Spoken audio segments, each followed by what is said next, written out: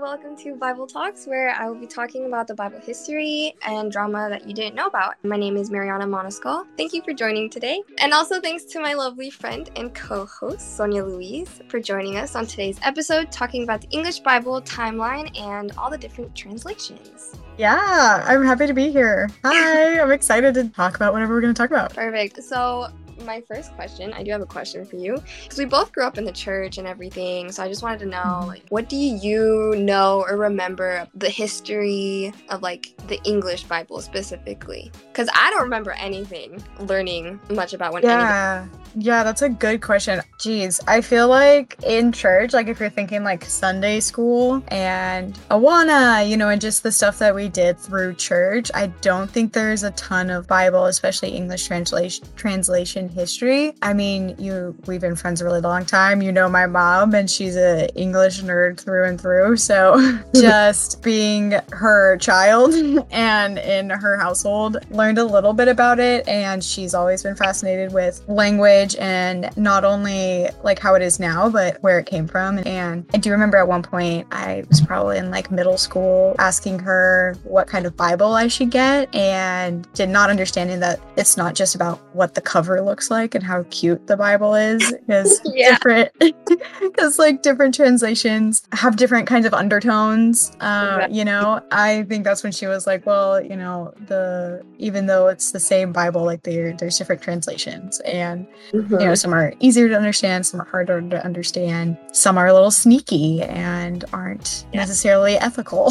So yes, growing up with you and your mom, it was just, I knew those things, but I don't think I ever really understood why and things like that. And I didn't really understand the drama surrounding the Bible, because obviously we knew about the stuff in the Roman Church and conquistadores and just trying to spread either Catholicism or Christianity, but never really the details of what that looked like. And researching all this stuff, it honestly sounds like somebody could make a really good TV show out of this. So I'm gonna do a quick recap of the history before English, really where the Bible started, and things like that, just in case the people who are listening don't know. So we both know this. The first record of the Bible was the Ten Commandments, when God wrote them for Moses, and that was supposedly about 3,500 years ago, 1400 BC.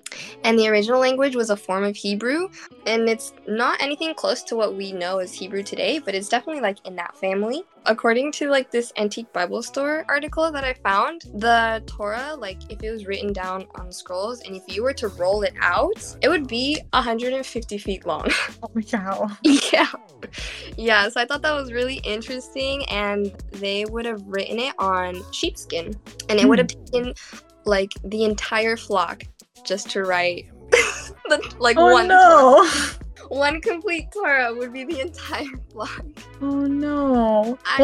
I guess then they would have a huge feast too, because what are you gonna do with all that? And so from there, 900 years passed, and basically the 39 books of the Old Testament were practically complete. And this would be around 500 BC. And in those 500 years before Christ, the Apocrypha was completed. And I didn't know what the Apocrypha was either. That's 14 books, and they were actually written in Greek instead of the ancient Hebrew. And so, like the Apocrypha, the New Testament was also in Greek, and it was finished by the 1st century, and the first translation that was done of it was in Latin, and it was called the Latin Vulgate, which was done in 382 AD. So add a couple more centuries, and then now we're over 500 languages of Bible translations that it could be read in. Only a century later, in 600 AD, the Roman Catholic Church was no, you know what? It's only allowed to be read in Latin. They went as far as to restrict the translation. Basically, if anybody was found reading it or just having a copy of a different language, they would basically be killed. Yeah. We move into the Dark and Middle Ages. So 400 to 1400 AD. This is the cause of the separation from the church, because a lot of people were against, not being able to read it. Continuing with the same article that I mentioned earlier, they asked a really good and interesting question. Where was the true church of God during the Dark Ages? You only think about the Roman Catholic Church. That's it. But what they were saying, it was actually on a Scottish island. Huh. I know, yeah. And the island's called Iona, or it was. I'm not sure if it is still at this point. They basically started the whole Protestant separation of the church, like Christianity, that's kind of where it started from. And then, like, growing up in the church, you just hear about the Roman Catholic. At least I did. I don't know about you. I don't know. It's really funny. Like, as you were going over the summary, I like remember my mom talking about all those different things, the Latin. I remember learning about all that. Yeah, so like for me, it was just, it's just the Roman Catholic Church. That's where Christianity came from. I didn't even know how they split or anything, but like you don't think about the Celts, the Northmen, the Danes, and like that's where the English language originated from. Like they were the beginning of that. From them, that's when we get the 4 Gospels translated into Old English. And it's called the Wessex Gospels, and they were done in 995 AD. And I have a copy of them, and let me show you what they look like. Okay. Like not readable at all. Yeah, it's so funny because it looks like English, but like drunk English, but like worse than drunk English. Yeah, it really does. And I found not a translator, but basically like a pronunciation guide. But that and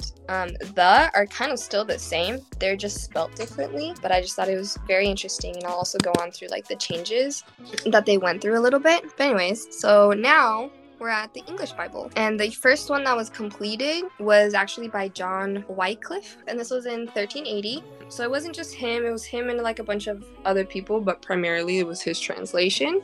And he was a professor, and he was really well known for his opposition against the Catholic Church. The Pope that at that time, I'm not sure which one it was, but he was very upset that Wycliffe finished the Bible into English. And 44 years, I don't know why he waited this long, but 44 years after Wycliffe's death, he had his grave dug up, had his bones crushed, and then he like just scattered them in a river. The Pope did? Yeah.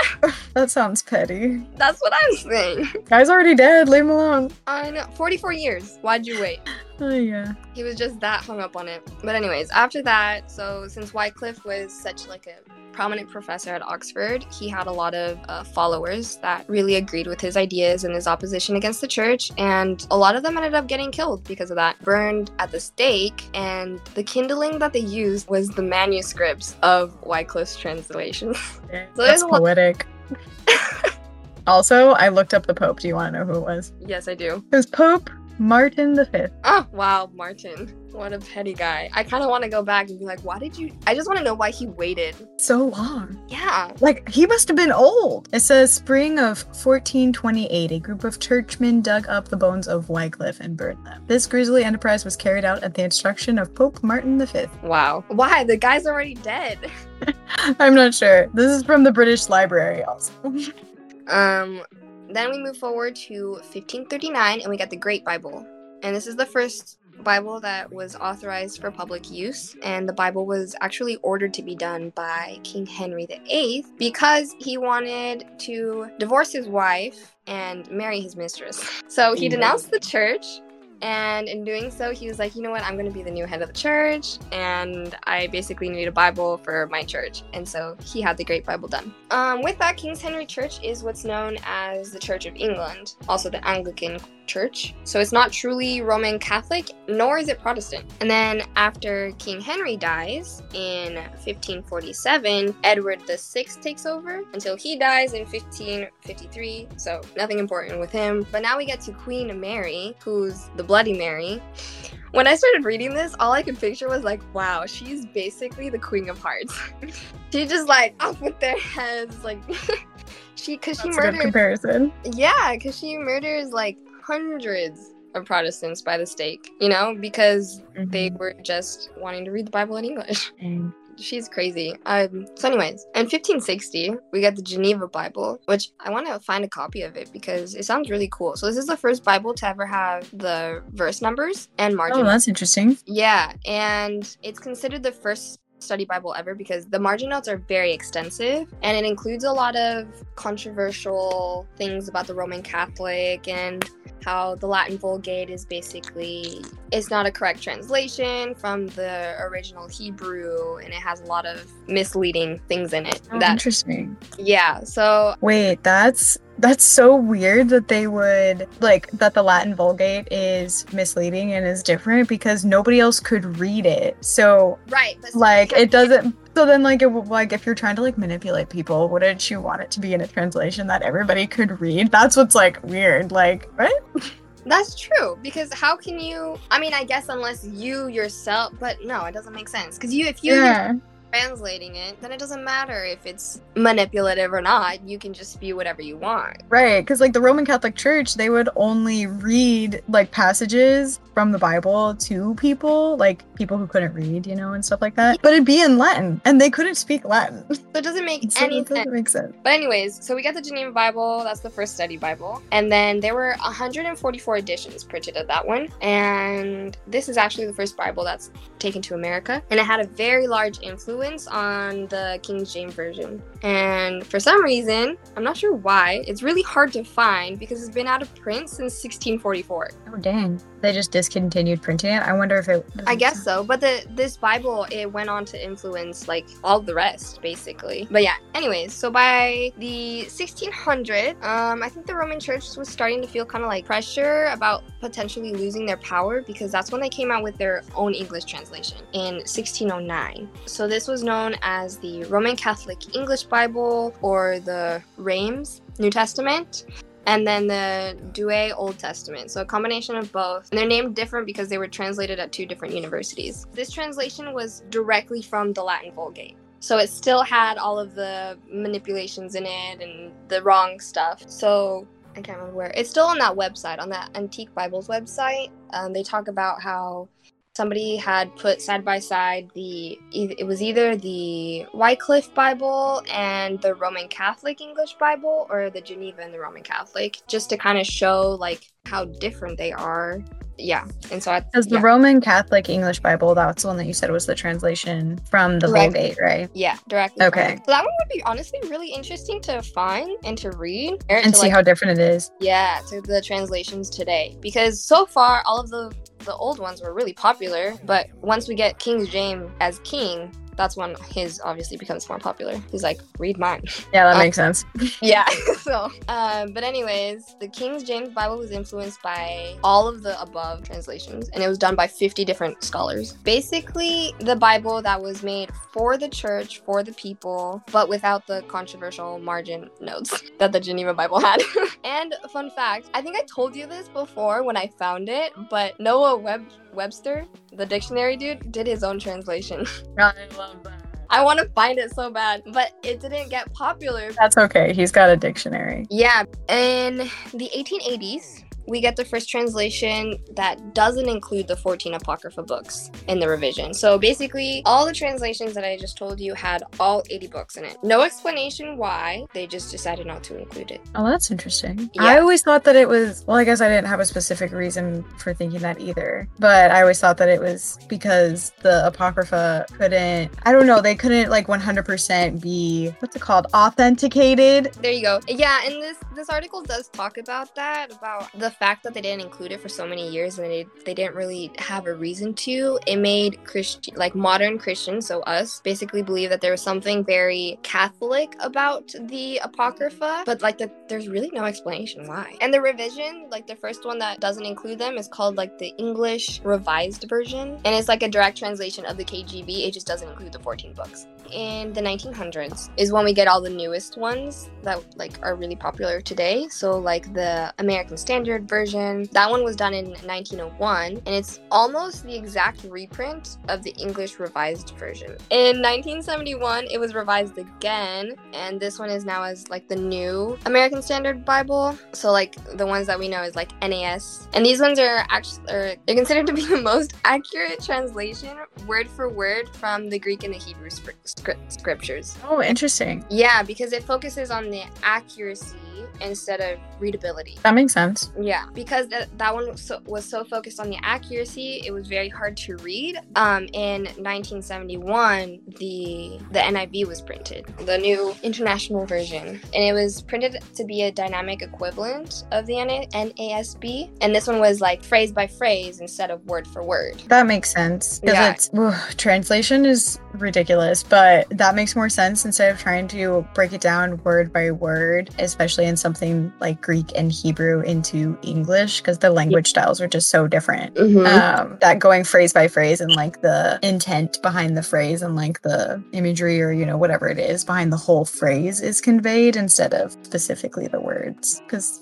like you said, that doesn't read well and might not really make that much sense. Yeah, exactly. But it's very interesting because a lot of people don't like the NIV. Which I always thought was really interesting and always made me sad because I feel like that's what we always used at church. And so when people don't like the NIV, it's like hurts my heart a little bit. Yeah, it does. For me, it's always been the NIV and the ESV. Which the ESV makes more sense because it's the Bible that bridges the gap between NIV and that one's more popular. It's more widely accepted now. I have an ESV study Bible now. I think as I've grown up and become an adult, I do really enjoy ESV. But NIV for the nostalgia. You know. On a couple of the websites that I found, they always say that NIV is used primarily for young people because it's more readable. But nowadays I use the ESV. That one only came out in 2002. The ESV? Yeah. Dang. When did the NIV come out? I'm so sorry. It's okay, 1973. Wow, that's crazy. Yeah, for some reason I think of them as like a lot older. Older? Yeah, me too. If you had to on the fly describe like the tone of NAS or NASB or, you know, like the style of it, because like King James, it's easy to describe. It's oldie. Yeah. It's thee, thy, and thou. Which actually, that was taken out in 1982. Oh, rude. That's what the King James is all about. Yeah. So this is John chapter 1 in the Wycliffe translation, and it says, "In the beginning was the Word, and the Word was at God, and God was the Word." This was in the beginning at God. But beginning being spelled BIGYNNYNG for the listeners. I should send this to your mom. I feel like she would like that. Yeah, she probably would. I had a professor at San Joaquin Delta College who used to be able to read to us in Middle and Old English. Yeah, so this is the Old English, and it starts here. On ongen arst was word, and, or is it und? That word was mit God. That's all I can do. That's interesting. And then und God was the word. That's all I got for you. Nice. Wow. Bravo. I don't even know if that's correct. That's what I could get from my little pronunciation sheets, and that's basically all I have for you. That is interesting. So how many versions of the Bible did we just go through? All right, let me see. Let's go. We had the Wycliffe, not counting the Wessex Bible, because that's just the first couple books. That's not a complete translation. So the Wycliffe was the first completed English translation, the Great Bible, the Geneva Bible, the Roman Catholic English Bible, the KJV Bible, the Noah Webster Bible, the ERV Bible, which was just replacing the KJV, ASV, the NASV, NIV, the New King James Version, and the ESV. So that's what, 12? That's 12. That's as many as there were disciples. That's where we have to end. Oh, wow, that's perfect. Oh, another fun fact. So I told you that the first Bible that came to America was the Geneva Bible. Well, the first Bible that was actually printed in America wasn't even in English. It was an Indian language. I'm going to butcher this. Native Algonquin? Algonquin, yeah. That's how I've heard it. Yeah. Okay, Algonquin. Indian language, and it was by John Eliot in 1660. Yeah, that is very cool. So what are your like final thoughts? Like, what's your conclusion after doing all this research? It's just a lot more clear on why there's just so many translations. You know, people just have different opinions on how the Bible should be read, whether it's, you know, more word for word or phrase by phrase, and basically the whole translation just came about because the Roman Catholic Church, you know, mandated that it was only supposed to be read in Latin. So I thought that was really interesting that translations kind of came out as a way to like protest and fight against oppression, I guess.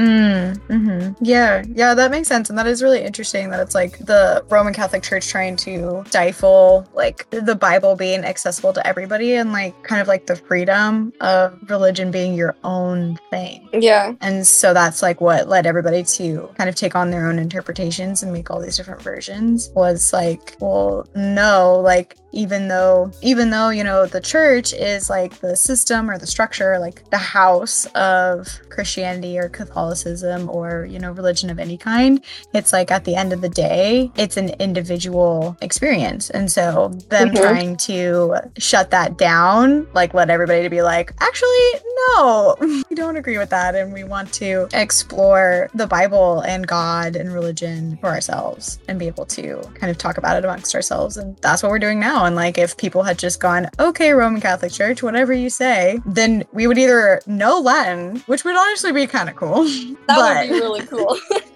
But not very many people would be able to like read the Bible for themselves. And I feel like a lot of like discovery comes from just being able to flip through the pages and read through yourself and play Bible roulette and like open to a random book and read a few verses and and honestly like not even just you know, learning new things within the Bible, but also learning like new things within yourself. The fact that you can read it kind of makes you stop and think about who you are as a person, and it, you know, reflect on yourself. And that would be very different if we wouldn't be able to.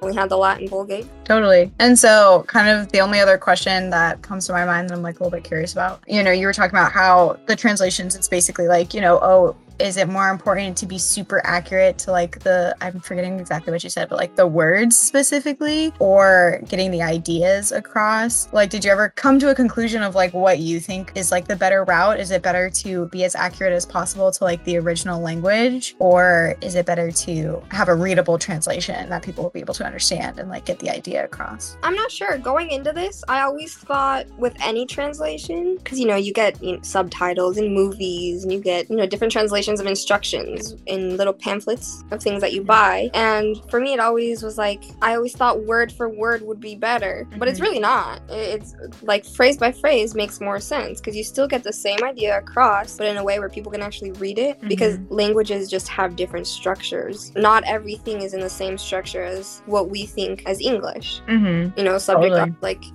what is it? Subject, verb, object, or subject, object, and verb. You know, like structures are different on how we bring things into a sentence and how we like see things in our brain and how we process things. So overall, I really think now going through this phrase by phrase is a lot better, but there is a lot of room for error with phrase by phrase. So kind of like how they did with the last translation with ESV. That's probably the way to go, because it's a little bit of both. Yeah, and that's really interesting, because I feel like that's true in a lot of things in life. So it's like you can almost turn it to like an even bigger big picture, because there's always different sides to a story or different sides to opinion or like anything like that. And so taking a little bit from each side and seeing which aligns, you know, which aligns more, or even just kind of creating something in the middle that's like a product of both. It just reminded me of the nursery book or whatever, like Goldilocks and the Three Bears. This one's just right. Yeah, like that. We should all be Goldilocks, except for no home invasion. Yes. Awesome. Dude, that's cool. That's where I leave you, with everything just right. Perfect. Alrighty, well, thank you so much for joining in and talking with me about Bible and just translations and, the linguistical values that can go into it. Yeah, it was fun. Yeah, thank you all for listening. And if you would like to look up all my notes, everything is going to be linked in the description section, so go take a look at that. Awesome. Okay, cool. It was good to be here. Bye. Bye.